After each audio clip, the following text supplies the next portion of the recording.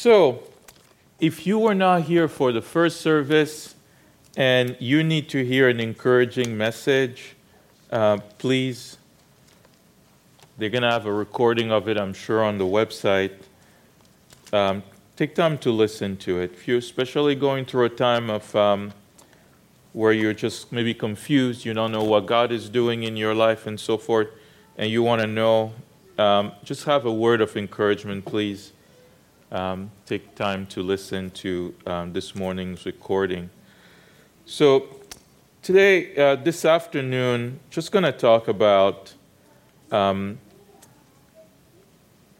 burden I believe the Lord has in His heart for some of us during this time that we're living in.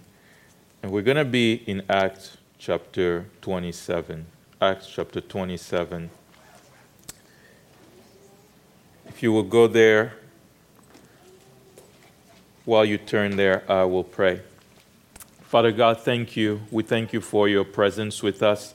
We thank you for these songs that we've sung. Lord, I thank you for hearts that are here, Lord Father, lifting up voices, lifting up hands. And Lord, just in sincerity, Lord, praising you, worshiping you, Lord. Father, we thank you for that. Father, I pray, Lord, as we were saying earlier in the first service, Father, make us all worshipers.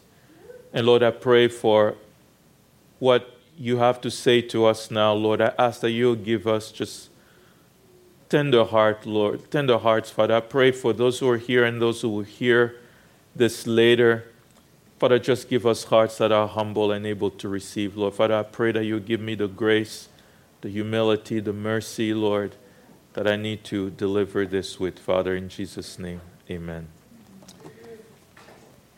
So Paul the Apostle is on a journey. He's been arrested. For 2 years, he's been in prison in a city called Caesarea. And after a period of 2 years, unjustly accused, the Lord leads him by a set of circumstances now to go to Rome, where his trial will continue before Caesar, the emperor. And so Paul and Luke, and there's one more person, forgot his name, I think it's from Thessalonica, was joining them in the group. They are handed over to, along with some other prisoners, they are handed over to a Roman military official, a centurion. There was an official in the Roman military, apparently an infantryman, and he leads this group of prisoners who are supposed to be delivered over to Rome, the capital of the world at the time, you could say, so they can face their trials there. So this is just the context of what we're going to read here. So Paul, together with 275 other people, and I'm going to come back to that in a moment, are put on this ship together with other prisoners, the sailor, the owners of the ship, and the Roman soldiers and their commanding officer. So we'll begin in verse 9. Much time had been lost, and sailing had already become dangerous because by now it was after the fast, which is another way of saying the Day of Atonement, Yom Kippur. So Paul warned them, "Men, I can see that our voyage is going to be disastrous and bring great loss to ship and cargo, and to our own lives also." But the centurion, instead of listening to what Paul said, followed the advice of the pilot and of the owner of the ship. Since the harbor was unsuitable to winter in, the majority decided that we should sail on, hoping to reach Phoenix by winter and winter there. This was a harbor in Crete, facing both southwest and northwest. When a gentle south wind began to blow, they thought they had obtained what they wanted, So they weighed anchors and sailed along the shores of Crete. Before very long, a wind of hurricane force called the nor'easter swept down from the island. The ship was caught by the storm and could not head into the wind, so we gave way to it and were driven along. As we passed to the lee of a small island called Cauda, we were hardly able to make the lifeboat secure.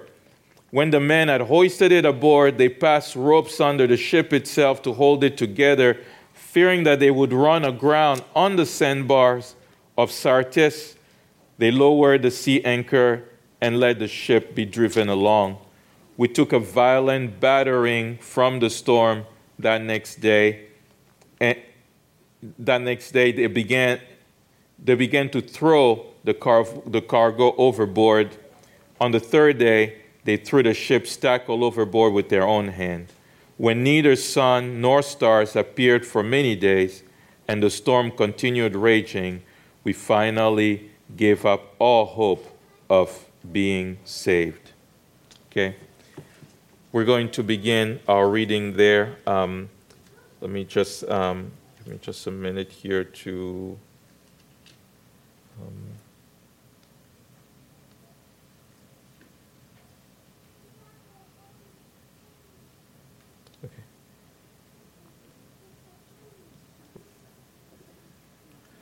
So here's a story here where a bunch of people are going on a journey, okay? And there's a man of God on that ship. And he looks at the captain and the people in charge of this ship, and he says to them, "Men, I can perceive that this trip, this voyage, is going to be disastrous and bring great loss to ship and cargo and to our own lives also." But the centurion, instead of listening to what Paul said, followed the advice of the pilot and the advice of the owner of the ship. It's always a dangerous thing to go on a journey that God has not sent us on. So it's a dangerous thing to take trip, make project, go places, do things against the will of God. So it's a dangerous thing not to consult the Lord. One of the problems that we face in our generation is that there's this belief that I can just do what comes to my mind. If it feels good, if I feel like doing it, I can do it. If it's not illegal, I have the right to please myself, and so I can do whatever I want. And what God will often do is that He puts people in our lives. He puts men of God in our lives. He puts people who can speak the truth to us, who can call us out when we're going on a dangerous path. This is what happened here with Paul. Paul told them, I can see this is going to be disastrous for the ship, the cargo, and for our life. He said, don't do it, don't sail there. Now, during the Mediterranean, some of you may know about sailing. I don't. But I do know, I don't even know how to swim. And they normally, in those days, people knew that there was a certain time frame where you can take these kinds of trips. It was around from mid-September, it was like from May through the summer you could sail. But then from mid-September to like late October, it was risky. And after that, you were just crazy if you tried. Okay? So they're sort of in the, because it says here it was around the Day of Atonement. So that's like late September, early October. So they think we still got a window. We can make it. But Paul tells them, listen, I can see this is not going to end well. Don't do it. But they did not listen to Paul. What they do is say that the guy listened to the pilot and to the owner of the ship. How many times? I'll tell you two of the saddest things about being in ministry. I've been in some form or another in church work since I was a teenager. And so one of the saddest thing I would tell you, the saddest thing that I've seen. One is when people just reject the love of God. God loves them, wants to have a relationship with them, and they just reject it. The best thing they could ever happen to them, they just say no, and they walk away from God. The second saddest thing is when you see folks given good, godly advice, and they don't take it, and then consequences come later. Those have been two of the saddest things that I've seen. It's when folks are spoken to in love, and they do not listen, they do not take advice, godly advice. And I'm not talking here about, I'm not talking here about someone who wants to control your life or lord it over you or that kind of. No, I'm talking about God putting in your life people that love you and care about you and are speaking to you from Scripture. When God says to you, when God, through godly teaching or preaching like we're doing today, God says to you, do not go on that journey. That path you're on is a destructive path. Don't run around with that man. He's married. Don't be running around after that woman. She's not your wife. When folks tell you from the Word of God, you and that boyfriend, you and that girlfriend of yours, keep that relationship pure, keep hands off. Don't move in together. You're now married. It's wrong. And folks don't listen to that. They're embarking on a journey that's going to be destructive. And the saddest thing has been to see people on that kind of path that do not take the warning, and then they end up in a terrible situation later. When you're told, do not hang out with those friends who are leading you to smoke weed and to do all these sorts of things, are having a bad influence on you, they're simply saying you're on a journey that's a dangerous and a destructive one. When you're walking in pride and in arrogance, you're told, listen, there's pride in your heart. Do you humble yourself and try to take it to heart? And so here you have a group of people who heard the Lord. Paul speaking likely through it must be inspired by the Holy Spirit based on what happens later. Do not go on this journey. And so I want to ask you today, I want to begin by asking you quite simply, listen, are you on a journey and on a path that you've been warned against? Are you on a path of disobedience? Are you on a journey that's not going to end well? What is that thing that you're chasing or pursuing that's forbidden? What is that thing that has taken over your life, that idol in your life, that God has told you, get away from that thing? But you did not listen. So here's what happened now. Why was this? Why did they not listen? Okay, why did they not listen? I want to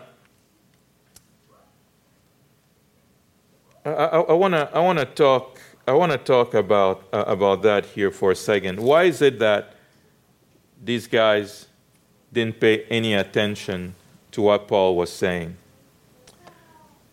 Number one, they maybe despised the messenger.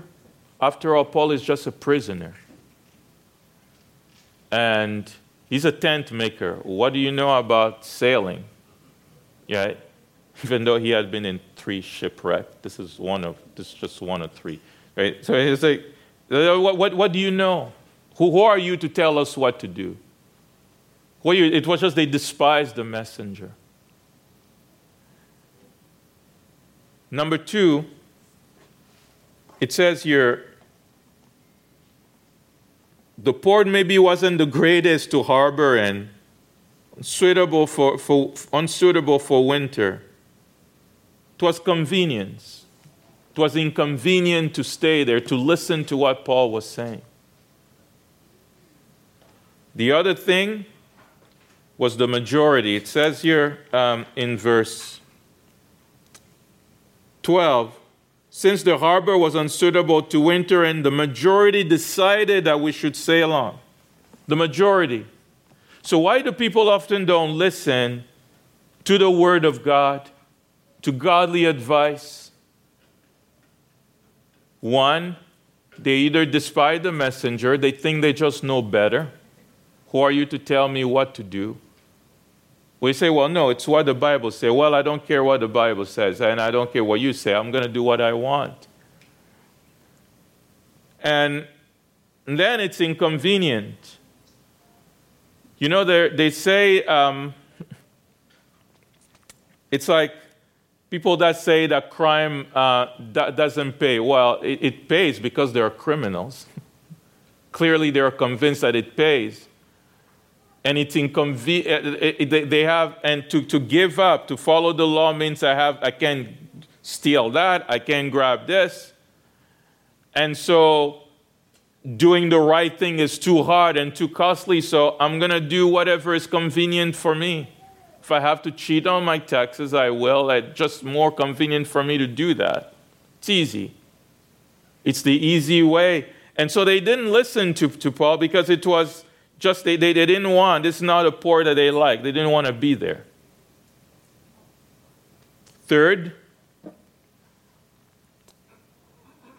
it was a majority vote. This is what most people do. How many times have you heard some people say, but everybody does it? Well, this thing is wrong. Well, but everybody does it. Everybody does it. Okay, you know what? I want to speak. Can I please speak to young folks here? Okay, if you're playing Sudoku, please stop. Listen to me for the next 5 minutes. Okay. Yeah, one time I was seeing somewhere over there, a couple people playing Sudoku. I didn't stop them. I waited till the end of the sermon. I told them God loved them, and I loved them as well. Okay, so listen. Let me speak to you like I would speak to my nephews, of which I have 3 now. Latest one born 3 months ago. And the older one now being a teenager. Can't even wrap my head around that. So, let me say this to you. Most of your friends, the majority of the people out there in the world are doing life the wrong way. If you listen to them, you will end up in regrets. And this is what I've shared with my nephews, the ones that are getting older. I start to have conversations with them.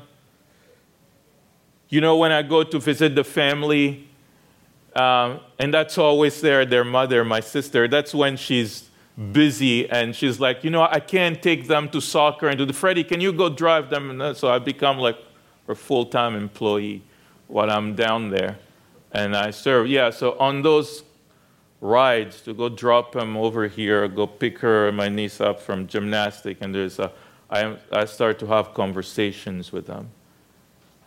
And here's what I say to them. If you live life like most people do, you're going to have a lot of regrets like most people do. If you live life the way most people live it, you're going to end up with a lot of regret like most people end up. The majority is often wrong. In fact, I get suspicious even in the Christian world when something suddenly becomes super popular and everybody's following it. I was like, I don't know about that. I need to take a closer look at that. The majority is often wrong. And if you're living in a world where you think most people know what they're doing, and so you're going to follow them, you'll discover they don't. It's the blind leading the blind. And it does not lead to a good place. Oftentimes, and it's because oftentimes the right thing to do is harder. It takes more humility to listen. There is a cost to walking on the path of the righteous. And so for most folks, that's just not the way they want to walk. And so here's what happens here. The Bible says in verse 13, when a gentle wind began to blow, they thought they had obtained what they wanted.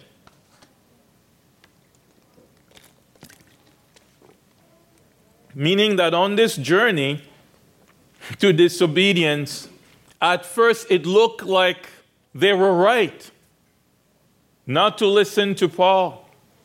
It looked like life was going well. And at the beginning they thought they got what they wanted.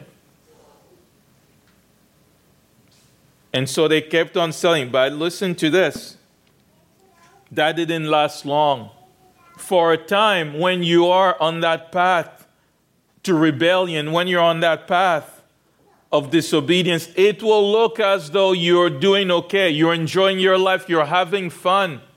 You're in a forbidden relationship, but it looks like you're having fun. Everything is going well. You're prospering at your job. There doesn't seem to be any disaster. You're having the time of your life, but in disobedience. But and that seems like that for a moment. And you can be in that state for a day, for a month, for years, where it seems like it's going okay. But let me tell you this. There is no way in the universe that disobedience is good for us. Eventually, it will catch up with us. Eventually, it will get to the point where, like it says in Numbers, where it says your sin will find you out. Meaning at some point, when you have sown and sown and sown, you'll begin to reap. And having sown, despising God, despising the voice of God, despising godly counsel, despising the commands of God, eventually there will be a harvest that you will harvest from that. And the Bible says that's death. Something is going to die. And that's exactly what happened here. A storm broke out. Before long, a storm broke out. Terrible storm. A northeaster swept down from the island. The ship was caught up in it. And it says that we could not head into the wind. So we gave way to it and we were driven along. So instead of driving the ship, instead of piloting the ship, sailing it, they now lost control and they were being driven by a storm. Sooner or later, what happens is that we find that along that path, we lose control. And a storm takes over our lives. A storm that's beyond our control. Disorder sets in. And what happens next is people who then try their best to gain back control of a situation that's gone very, very bad. And by the way, if you're somebody who's skeptical about the Bible and how valid it is as a historical book, man, you got to study this Acts chapter 27. There's more things here to cross-reference and that you can double-check. There's almost no account like this of a shipwreck with this much detail in any ancient writings that we have. And it's very characteristic of Luke, the author of this book. He always is extremely detailed in his writings. And so if you're ever someone who likes to, you're wondering, is this really a book that I should, believe and trust? So it's a good place to start. So what you see here is in detail, the detail of a people who are trying to take back control of a situation that they've lost, and they can't. They now realize that they can't. This is too big for them. They try to do all kinds of things to the ship. They tie ropes around the ship to keep it from breaking. There's a lifeboat that they were towing. They they pull it up from the water, keep it on board in order not to lose it. They do all kinds of things, try things with anchors and so forth to try to save the ship. And it's clear that it is not working. It's clear that it's not working. And how many times do you find people in this kind of a state where as a result of disobedience, they're not caught in a storm and in a situation that's gone out of control? Now, I'm not saying that a Christian never faces a problem, never faces an issue. The disciple got into a storm when Jesus had sent them. There's 3 storms in the story in the Bible. This is one of them. That exists as well, where God sends you somewhere and you get caught in a storm. But you see, the difference is, in the storm that God sends, the comfort of the Lord is in it. It says, many are the afflictions of the righteous, but the Lord delivers them of them all. There is a triumph. There's a triumph that a believer has when they're going even through a difficult time. But a person who's walking in rebellion does not have that comfort of the Lord.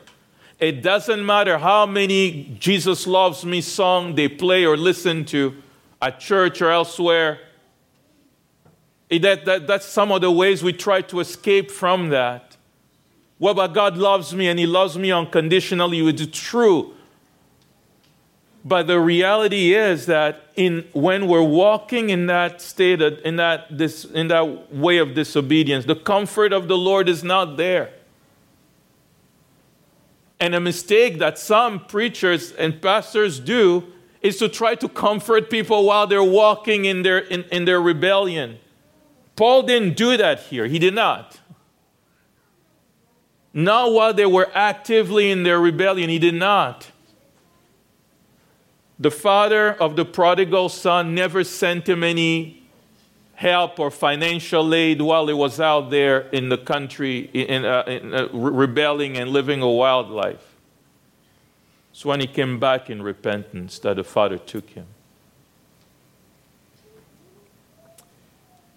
And you see how many times I have heard,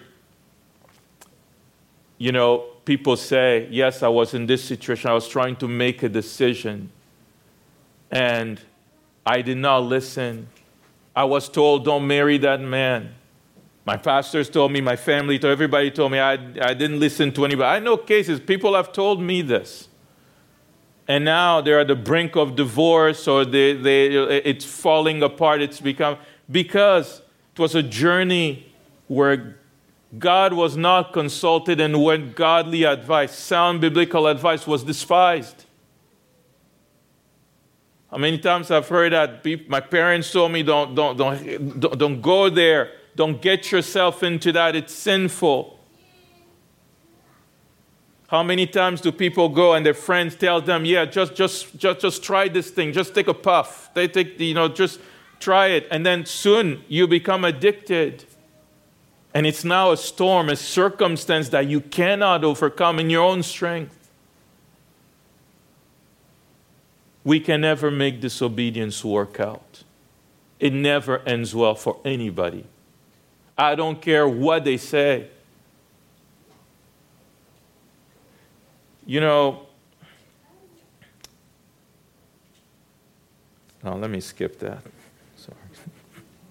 Let me skip that. Here it says,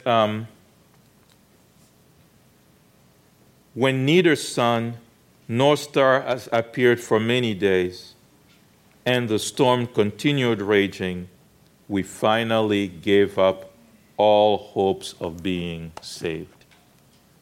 They gave up all hopes. It came to the point where they faced the fact that there's no way this is going to be resolved by our skills, our strength, our willpower, our courage. There's no way that this was a situation a man was going to resolve for them. And sometimes, many times, God has to bring us to that place. The place where we are at our wits' end, where we don't know what to do, and where we begin to then cry out to God. I'll give you a passage from Psalm 107.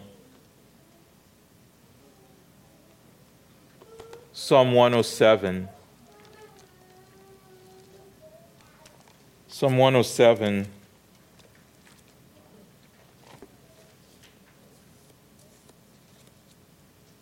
Verse 23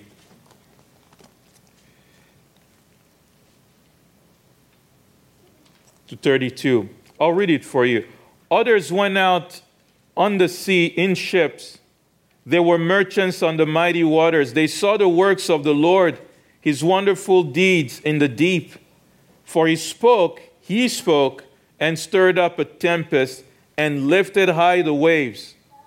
Note there, it wasn't the devil. The Lord stirred up the storm.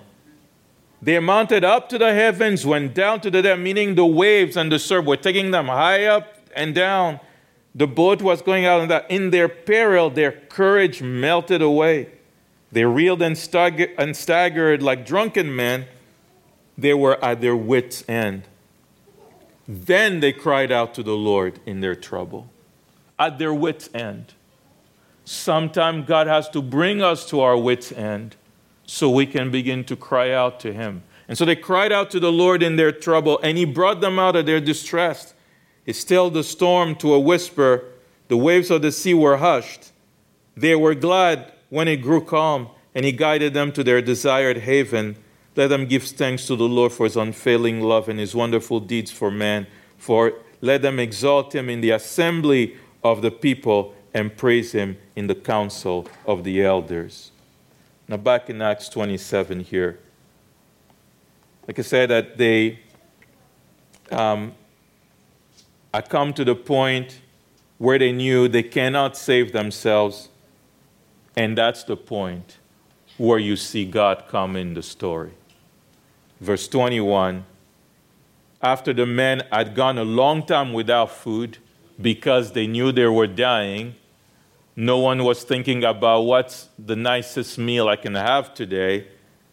Paul stood up before them. At a time when everybody had lost their courage, Paul stood up to them and said, men, you should have listened to my advice, not to sail from Crete. Then you would have spared yourself this damage and loss. But now I urge you to keep up your courage, because not one of you will be lost, only the ship will be destroyed. Last night an angel of the God whose I am and whom I serve stood beside me and said, "Do not be afraid, Paul. You must stand trial before Caesar. God has graciously given you the lives of all who sail with you. So keep up your courage, man, for I have faith in God that it will happen just as was told to me. Nevertheless, we must run aground on some island." So, what's the path out of a storm? What's the path out of a desperate situation that arose because of disobedience and rebellion? How do we get out of that? And I want to pause here for a second and say, listen, we have been, as a society that does not listen to God. We have been, as a generation, and Boston is probably the headquarters of this, a place where we believe we're smart enough, wealthy enough, we don't need God or any of his servants to tell us what to do. And there is no question in my mind when you look at everything that's happening, that we are, in fact, in a storm. And in a place where we just are facing problems that we can't handle, that no one has a solution to. But this is where God comes in the story. And how do we get out of this? Paul tells them 3 or 4 things in this story that I want to focus on today as we begin to conclude here. Number 1, he tells them, "Men, you should have listened to me. You should have taken my advice." Now, this is not a carnal, "I told you so." That's not what that's about.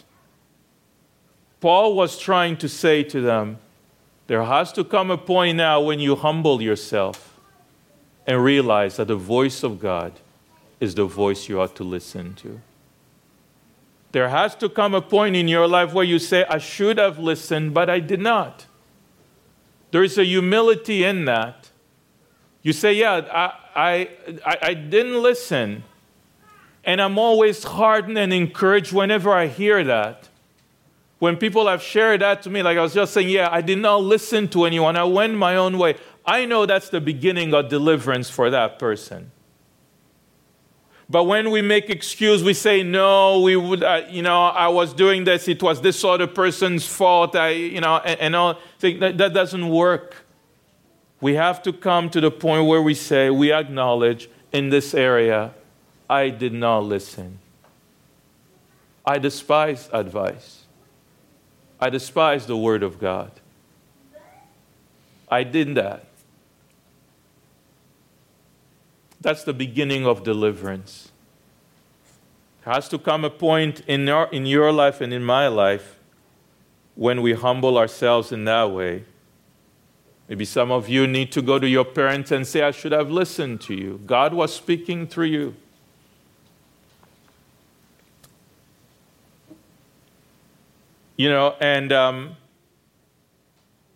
Where you tell them, I may have more education than you, but what you were telling me, that old-fashioned godly advice, that was wisdom that I despised.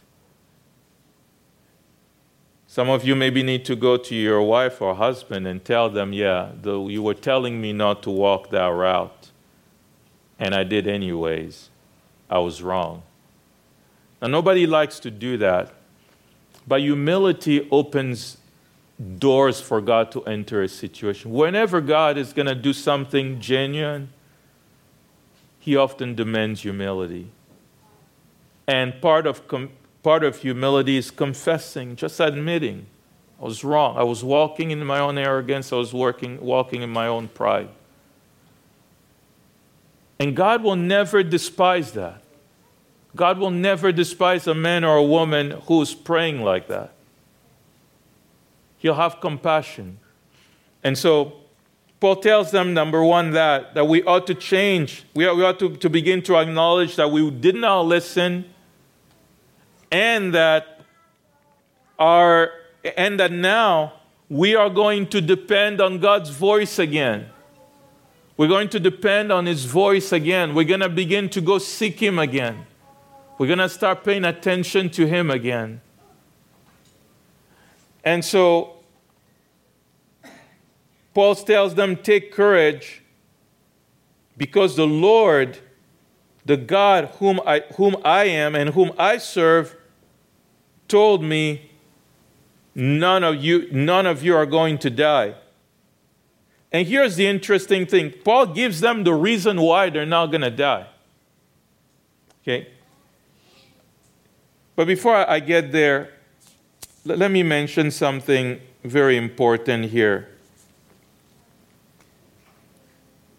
You know, one of the reasons why they didn't want to sail, they didn't want to stay in Crete, is because that ship was not just carrying people, it was carrying merchandise as well. There was a big cargo on that ship. That's one of the ways the owner of the ship made money. They will buy grain from one place and they were taking it to Rome to sell it there. And so they didn't want to winter in a bad harbor and then their cargo, that grain, will go bad or get spoiled or lost. So they wanted quickly to get to where they were going in order to make money. Money was a big part of this whole thing. And that was very well known at the time. People would take very risky trips that was clear, that might have been dangerous for sailors of just in the rush to make a profit. And then it says here, it says in verse 19 that the next day they threw the cargo overboard. At some point, the very thing that they were trying so hard to protect, this is our money, our car, this is the thing that our lives is about, they threw it overboard to lighten the ship as the ship was getting tossed by the waves of the storm. And you know, in the last 9 months, you've seen the nations of the world throwing a lot of their cargoes overboard. As we've had to shut down businesses, and I believe a lot of that effort is sincere, in order to cope with the pandemic, in order to save lives. We've had to toss a lot of our economy overboard. But suddenly things that were, no, we never can shut this down, now they were shut down. A lot of the things that people were living for, because we're realizing in a weird kind of way that there are some things that are more important than others. And we shut down entertainment. We shut down a lot of things that folks were living for. This pandemic, if there's any silver lining in it, it's shown that a lot of our priorities were wrong. A lot of our, even for the church, a lot of our priorities were wrong. We were maybe caught up with a lot of the wrong things as Christendom in America.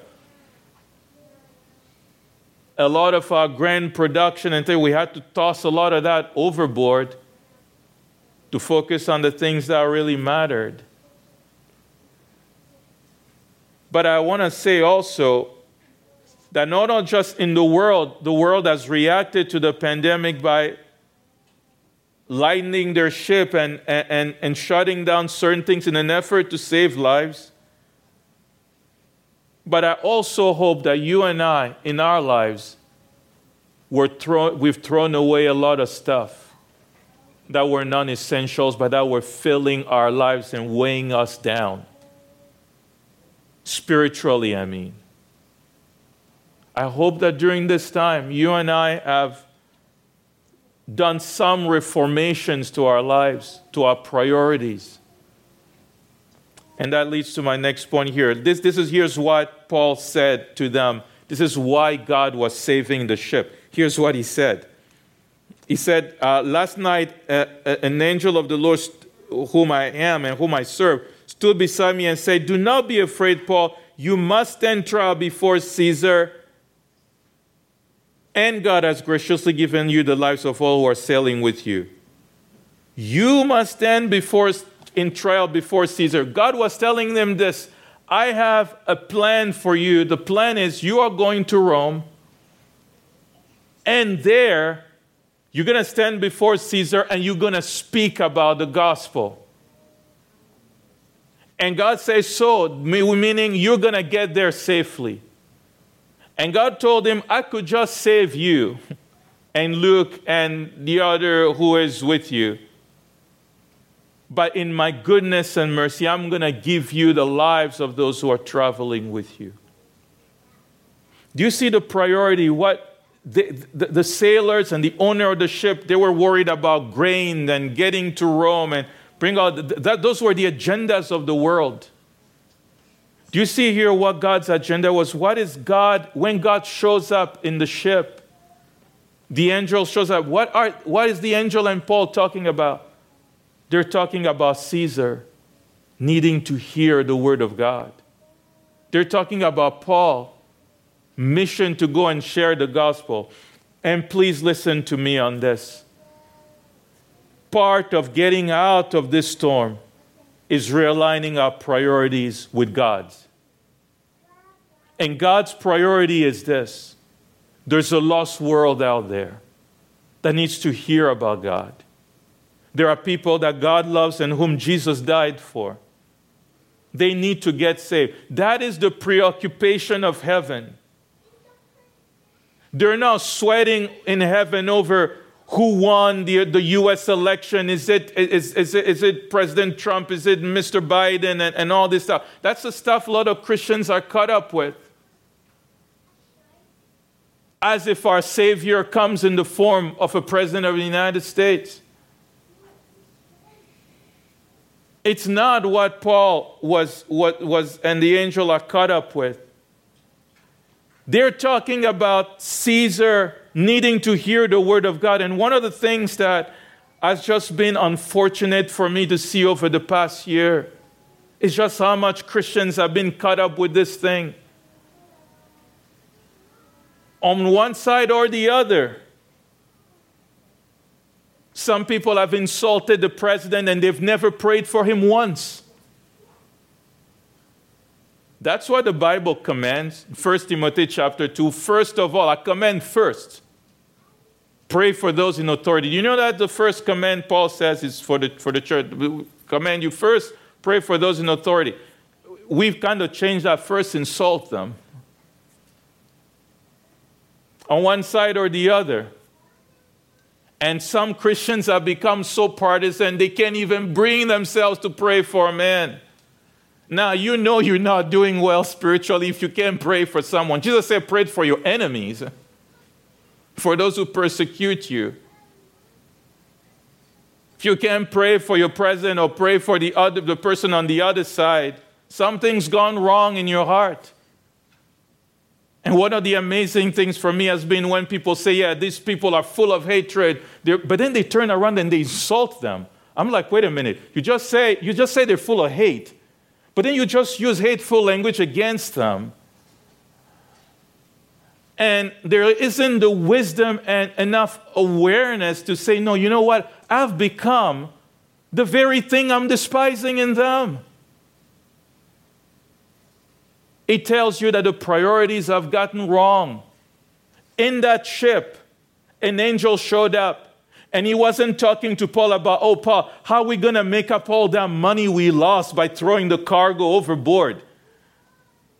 Oh, you know, this is a 2020 model of this ship, and he just got wrecked. How much are we going to have? How much is the insurance going to help us out with? That's not what they're talking about. They're talking about a man hearing the gospel. Is that what your priority is and what you're caught up with? Listen, one day a lot of these things aren't going to matter anymore. It will matter what we did for God.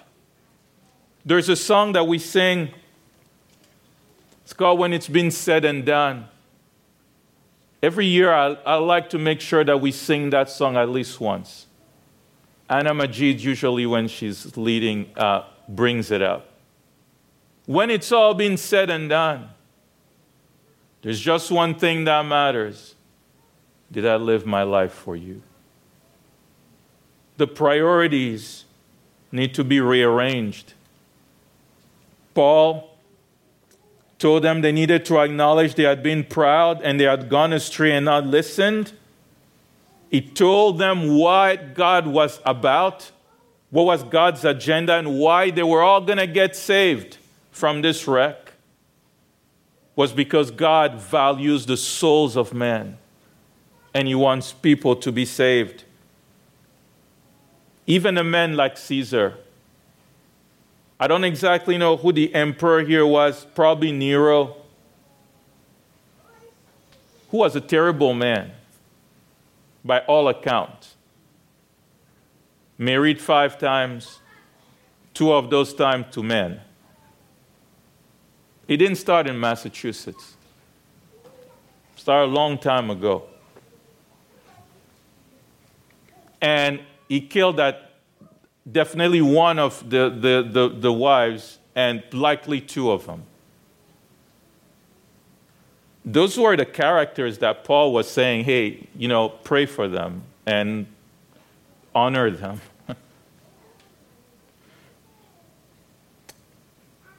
But God loved even a man like that and made sure, wanted someone to go and share the gospel with him. That's God's agenda.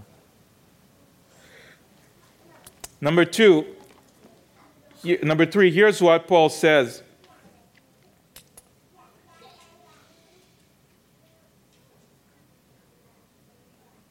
On the 14th night, we were still being driven in the Adriatic Sea when about midnight the sailor sensed land approaching.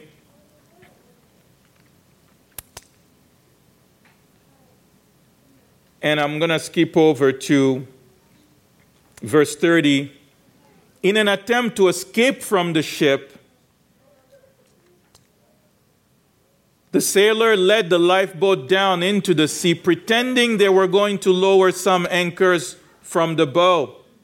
Then Paul said to the centurion and the soldiers, unless these men stay with the ship, you cannot be saved. So the soldiers cut the ropes and led the lifeboat and let it fall away. They held the lifeboat and let it fall away. Please listen, let me explain what's going on here.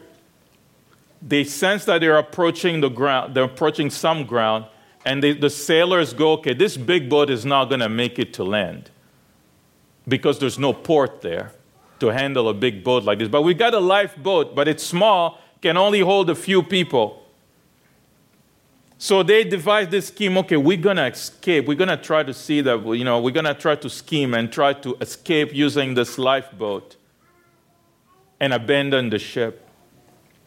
And he said they were pretending that they were lowering some anchor. But Paul, who's a man of discernment, looked at that and he's like, no, these guys are trying to escape. And he told the soldier, the centurion and the soldier, if these men escape, all of you are going to be lost. Now that's really odd, isn't it? This is a bizarre kind of thing.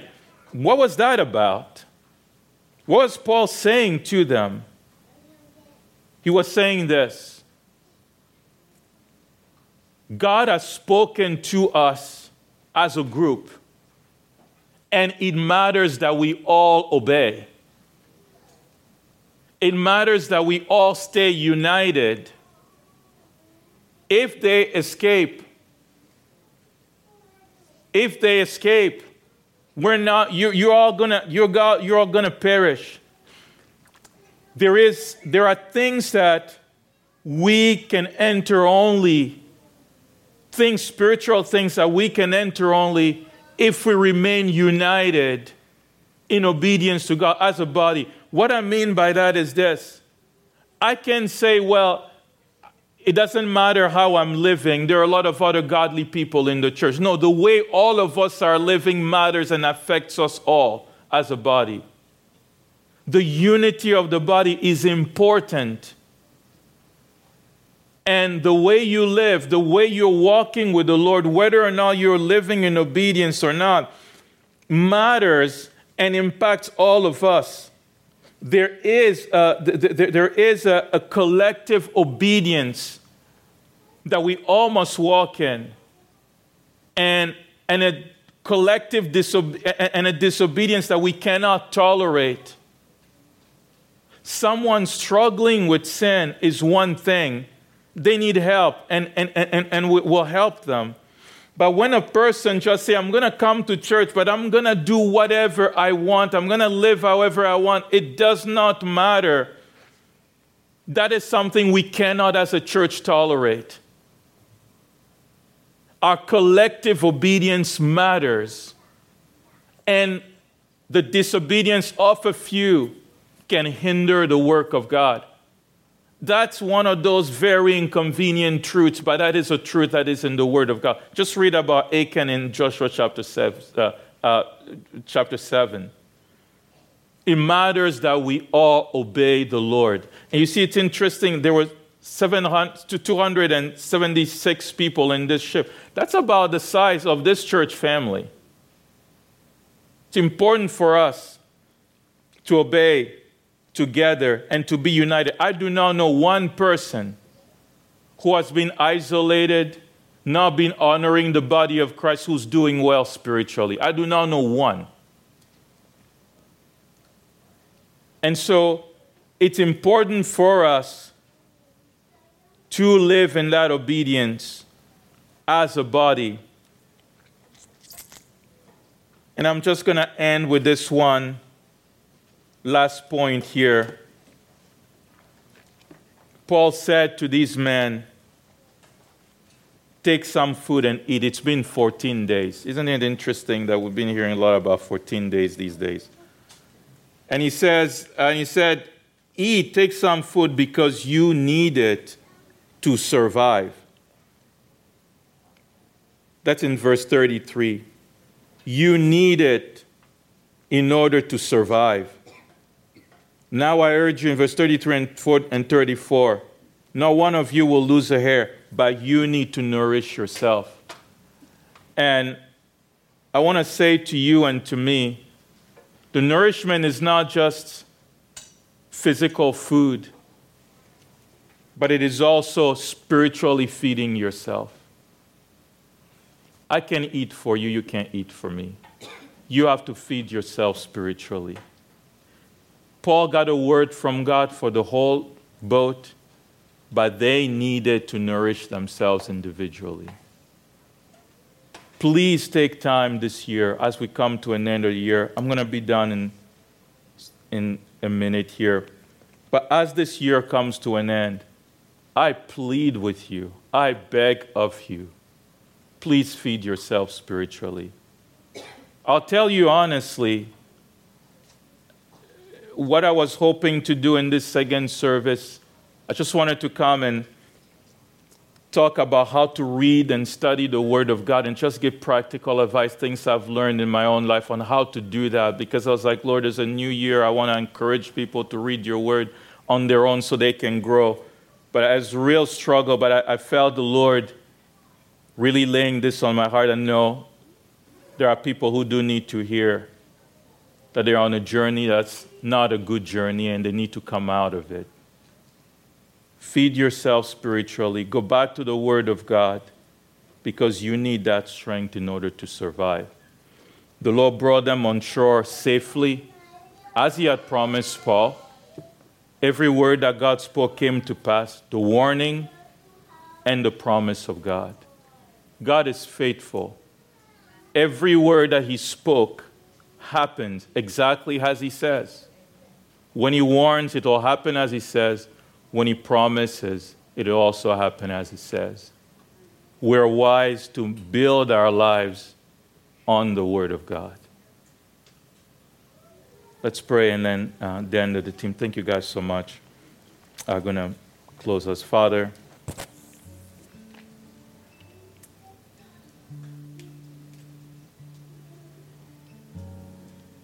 Lord, I pray for myself. Lord, I pray for my own heart. I pray for all of us here, Lord. Father, would you realign our hearts with you? Realign our hearts, Lord, with you. Father, wherever we've gone astray, where we walked in pride and arrogance, Father, I pray, oh God, that you'll forgive us. Bring us back, Lord, to a place of obedience, to a place of honoring your voice. Father, I pray that everyone here, Lord, that our hearts, Lord, will realign with your priorities. Father, and I pray, let this be a year, Lord, where we feed ourselves, where we feed on your word, where we get strength, Lord, strength to survive the storms from you. I ask that in Jesus' name. Amen.